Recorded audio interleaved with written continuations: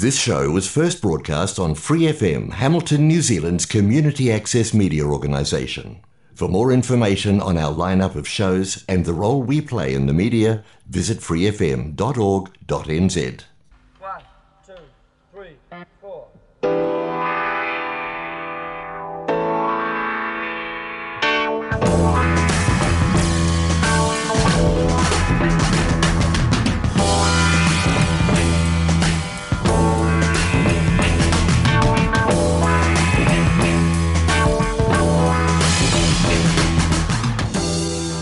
Welcome to WTS Waikato, sharing the hyperlocal, controversial and quirky stories of the Waikato region. I'm your host, Gary Farrow. Whiz Bang Science brings science to life in exciting shows and hands-on activities for kids and those who are curious at heart. The show currently doing the rounds is called the Unbelievabubble Show, providing a fun, interactive science experience to help with STEAM learning. Whiz Bang Science is based right here in the Waikato, in Putaruru to be exact.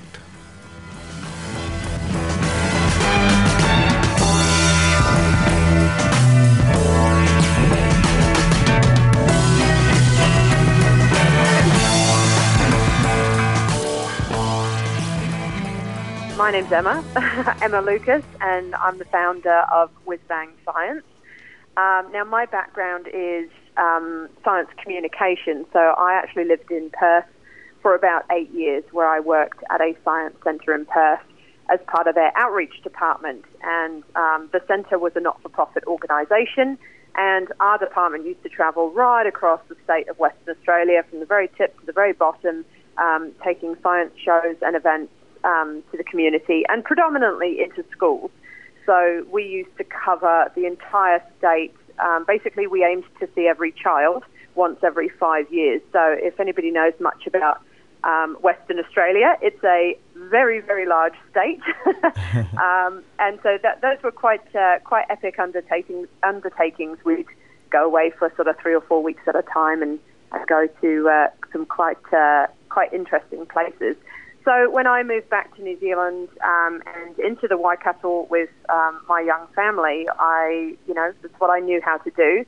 And I saw that there's a bit of a gap, unfortunately, here within New Zealand for that kind of outreach in the science or the STEM or STEAM context. So, listeners might have heard of STEM or STEAM being thrown about, especially in the last couple of years. I think a lot of the general public have had quite a thrust into the scientific limelight with obviously COVID and daily updates from scientists and all that kind of thing.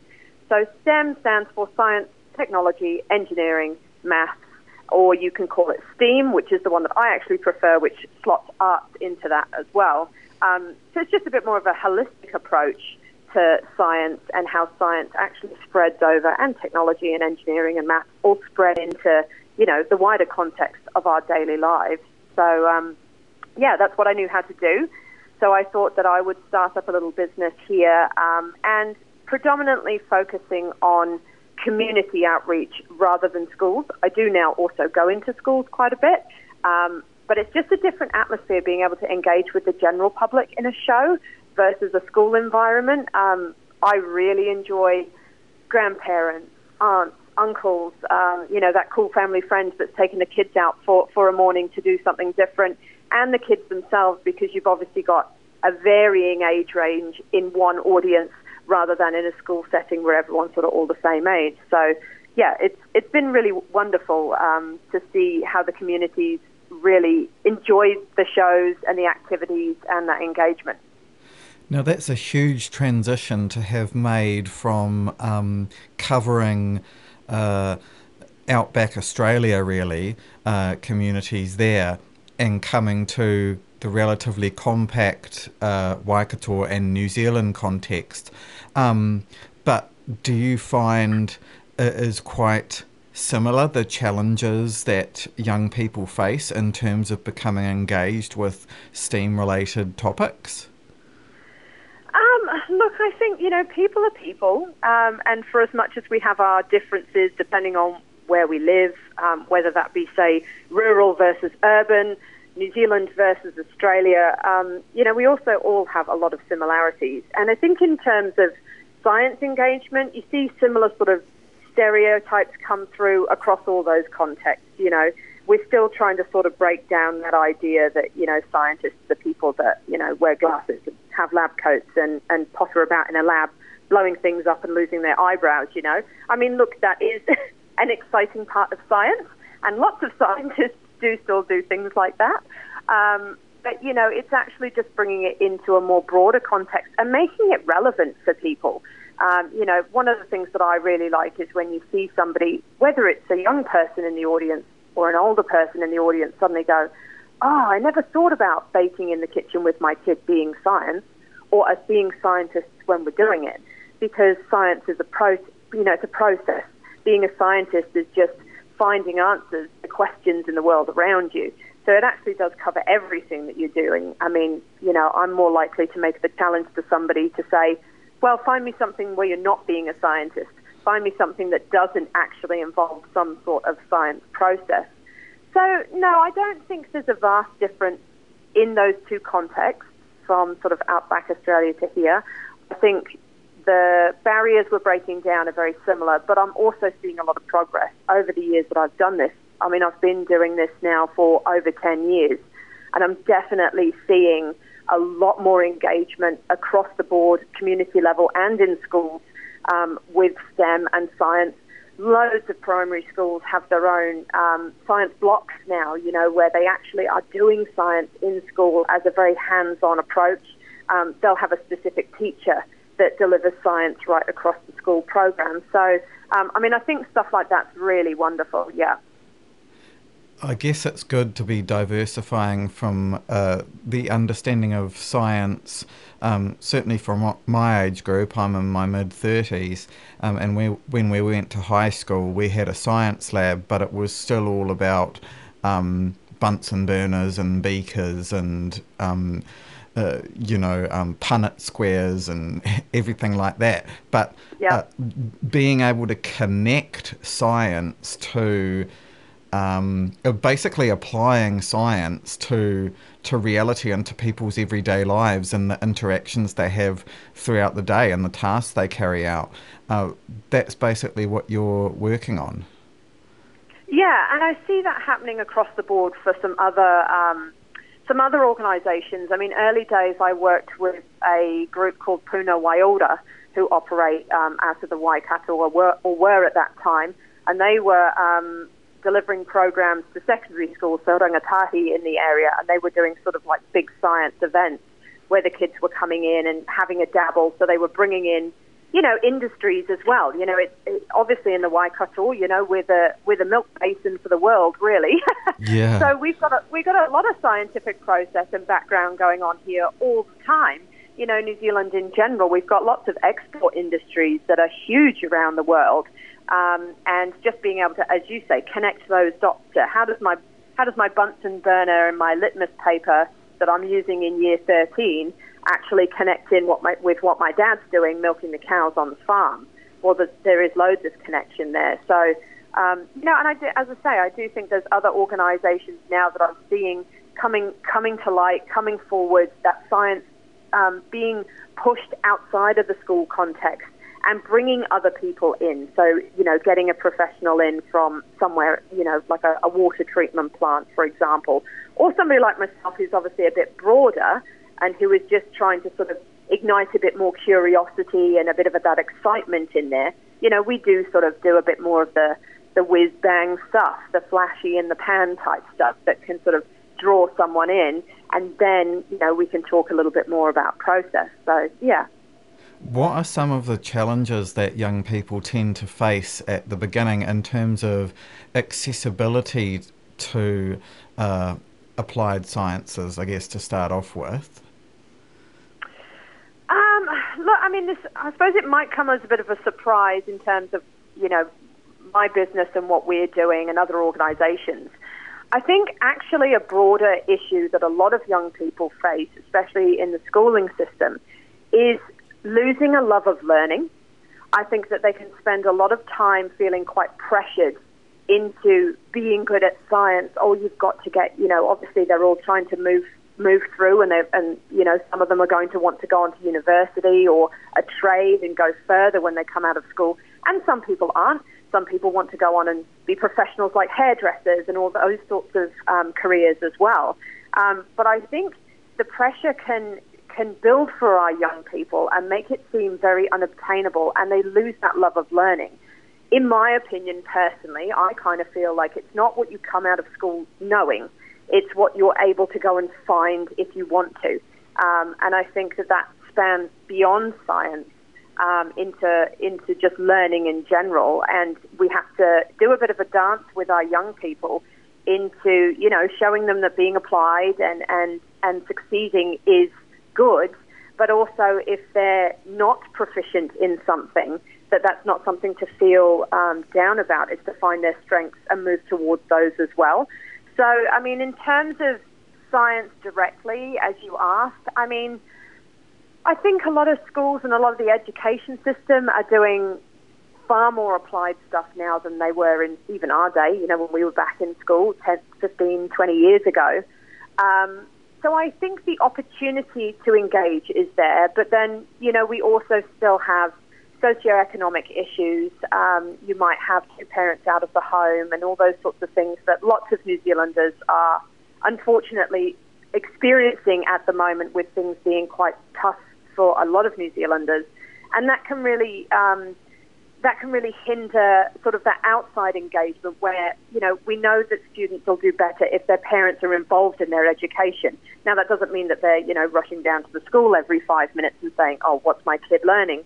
But if you've got a parent that's taking their child to, say, a science show on the weekend, that parent's obviously engaged in the topic and the education of the child, and that child's likely to have a better outcome going forward. So it's also just being mindful of that. And to be honest, my business, coming from a not-for-profit position where I worked in Perth, it's something that I've struggled with, and I struggle with daily, weekly with my business, is that balance between obviously running a business and having to provide for my own family, but also making it accessible. I don't own science. I can't copyright it. It doesn't belong to me. So my opinion is that, it's my duty, in a sense, to be able to make it accessible to the general public.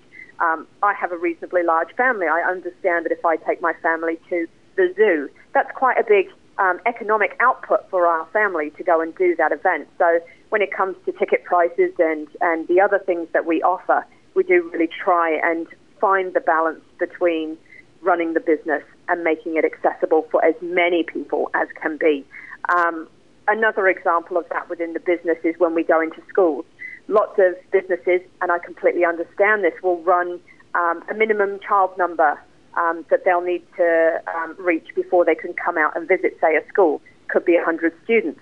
Now, in the Waikato, we've got hundreds of beautiful rural little schools that have, student rolls of 34, 35, 50. And to me, I think, well, are they less deserving to have the opportunities offered to them than a big Hamilton school that's got 600 students? So we don't do that. We don't cap our shows with a minimum student number. And, we offset that by seeing larger schools or doing bigger community events. They allow us to go and offer the programs we do to the smaller schools as well. Now, you talk about how you run it as a business rather than a not-for-profit, but how is that sustainable in terms of all of the outputs you're providing for young people? Are you almost a not-for-profit sometimes, effectively? Yes. The short answer is yes, but it does balance out. I myself personally do have a young family still, so my time is quite limited, and it is something that I have thought about investigating and looking into, is actually turning my business into a not-for-profit instead of running as a for-profit business. And yes, look, there are days where we'll go out to a smaller school or an event that maybe doesn't get as much traction as other events, and the overlays are still there. You're still having to pay for a venue. You're still having to pay for marketing that you've already done. I would personally never cancel a show whether 10 people turn up or 100 people turn up. For me, these are also just, it's a small business feeling its way through the business world, and I'm not a businesswoman necessarily. I'm a scientist. So, there are some days where it is running at a loss on that day. But overall, as I say, we have bigger events that turn out and we sell out. I mean, we did the school holidays recently, and that was our first proper big full community event since, the pandemic that shall not be named. And it was wonderful. We had sell-out shows. We had sell-out shows in Havelock North. We had sell-out shows in Taupo. We had sell-out shows in Mount Maunganui. So, those sort of events then provide the platform for a little more leeway in some of the other experiments that we might do, which might be something as simple as going, well, what if we offer this during the week in a school holiday? Is it going to have the same traction as offering it at the weekend? And other things like that. So I roll with the punches, so to speak. Fair enough. So how do your shows normally progress? Do you have sort of a fixed choreography, or is it changed to suit the particular audience? The current show that's running, our Unbelievable Science show, I mean, that one has been running for a few years now. And it can be tailored slightly different. The only time we would really change that show is when we go into school and you've got, say, a junior audience, the younger kids, they might be 5, 6 and 7, to the upper end of the primary age group. We would tailor that show slightly differently, make it slightly shorter for a younger audience, because if anyone's out there that's got kids of that age, they know that asking them to sit still for 45 minutes is a pretty big ask. Yep. And just changing some of the engagement, the show progressions and the segues through the show. I mean, obviously it's my show and I think this. I think they're quite tidy. So they lend to being able to come down at the beginning of the show and keep yourself there for the younger audience, or really go into that progression through the show where we start to talk about gases and more intricate things for an upper primary level and really sort of stick there and nut that out. So it's got that flexibility with this particular topic in this particular show, which does lend, I suppose, to challenges going forward developing new content. It does take a lot of time and energy to produce a show. And then I think I remember when I first was learning to be a presenter with science shows, one of my instructors at the Science Centre said, they'd read somewhere that it takes 60 times, presenting something 60 times to really get it kind of getting good. Yeah. So that's quite a development process. And if you think about the timings, that's a lot of man hours plus the development of the show. So we would like to add more programs in. Time's just a factor. And as I said before, we're just still, like many businesses, getting our feet back on the ground after COVID, and being in a business where, you fundamentally normally run to hundreds of people in a room, it was a very challenging time for us. So we're still just trying to suss out how the public are going and what they're after out there. But early indications would say they're still pretty interested to come out and see us. The current show you have going, as you said, is called the Unbelievable Show, and we've seen some of the pictures of that online on social media. Yep. And it looks very, very exciting to a person of any age, to be honest. So how does it proceed from the start? Is it centred on bubbles at the very beginning? So the whole show really follows the science around bubbles, and I suppose when most people think of bubbles, they might automatically go to a soap bubble, the bubbles you might blow with your kids. Now, what we do through the show is we start there. We start with how soap bubbles are made, the fact that you're stretching water to trap air inside. And then we progress through to, well, the shape of a soap bubble. Is anybody, can we change the shape of it? What might we need? And we do some experimenting there. It's all very interactive as well. So part of the appeal, I think, with the show is it's very asking questions, getting the audience to answer. If they say to us, oh, well, could you try more soap? Well, we put more soap in, and if they say, well, more this, or do it standing on your head, we do it. Mm-hmm. We try to do it. And so we progress through from the soap bubbles, moving into, other places where you see gases or air trapped inside things. I mean, a balloon is a bubble because it's got air trapped inside it. And if we can change what's inside or on the outside of a bubble, can we change what's on the inside? Can we change the gas? So then we progress through into doing some experimenting with some different gases. And, there may or may not be an explosion or two at the very end, which usually gets everybody, including the dad, really involved. That's fantastic. So it would be interesting experimenting with different types of gases of different weights and things like that, and it would be as well as a hands-on experience, it's a very visual one. And interestingly, gases are not generally visible, so the students are learning that physical matter isn't necessarily visible, and it has different properties. Yeah. I mean, the end part of our show, the last sort of third of the show, is very much about that. And it's just nice that using bubbles as a conduit for that conversation is, as you say, it's visual. We can't see helium, but if I pop it into a balloon, we can sort of see it because we can at least see its properties with what it's doing to the balloon. If you put it in a soap bubble, again, we can view that and see what happens. If you're using carbon dioxide, same sort of thing. You get a visual on some of the properties around the gas. And obviously hydrogen, which we also use, that gives quite a good visual as well. So, yeah, I mean, we think the show's been really, really well received in a lot of different contexts across the board, from community to schools. Which is probably also slightly hindering our desire to go forward and bring another show in, because this one is just so great. Absolutely. What sort of reactions do you get from the students, and do you have any contacting you afterwards out of interest? Look, we always send feedback out if we go into schools. We have some lovely feedback from teachers and things that, say similar things to what you've sort of said yourself. It's the engagement, it's the wow factor, but it's also the kids feeling like they've walked away knowing something. Kids will always come up, and adults after the show, the presenter will make themselves accessible to have a chat with the audience afterwards. If anyone's got any questions, we're happy to answer them. We want to know their favourite part of the show, that sort of thing. Something that stands out from the last few community events was we went to, when we were in Taupo, and we had a lady come up at the end, and her daughter had come up and volunteered partway through the show. And she'd come up fine. She'd given me her name. She'd done the experiment, and she'd gone and sat down. And the mother came up afterwards, and she said, "I'm completely blown away. She is so shy. She has never done anything like that before. She's never put her hand up, never come up to do anything. I don't know what you did, but thank you."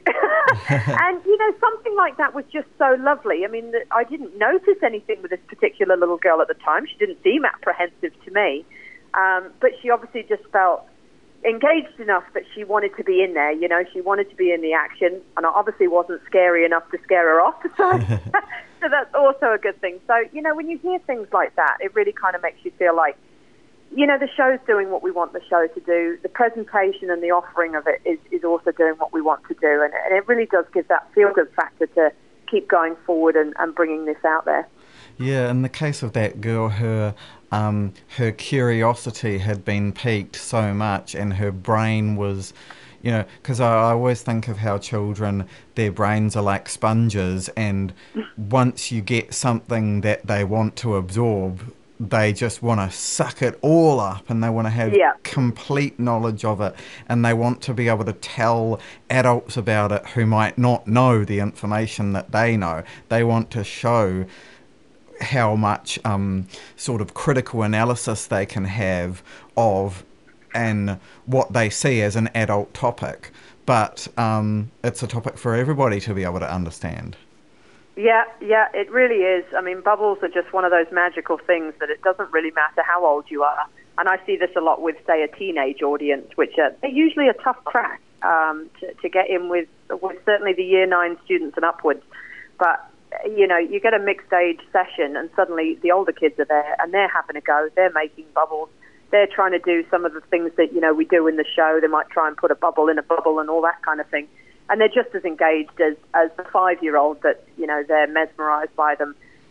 So, yeah, it really is a lovely medium to use for science communication. It really is. Yeah, wonderful.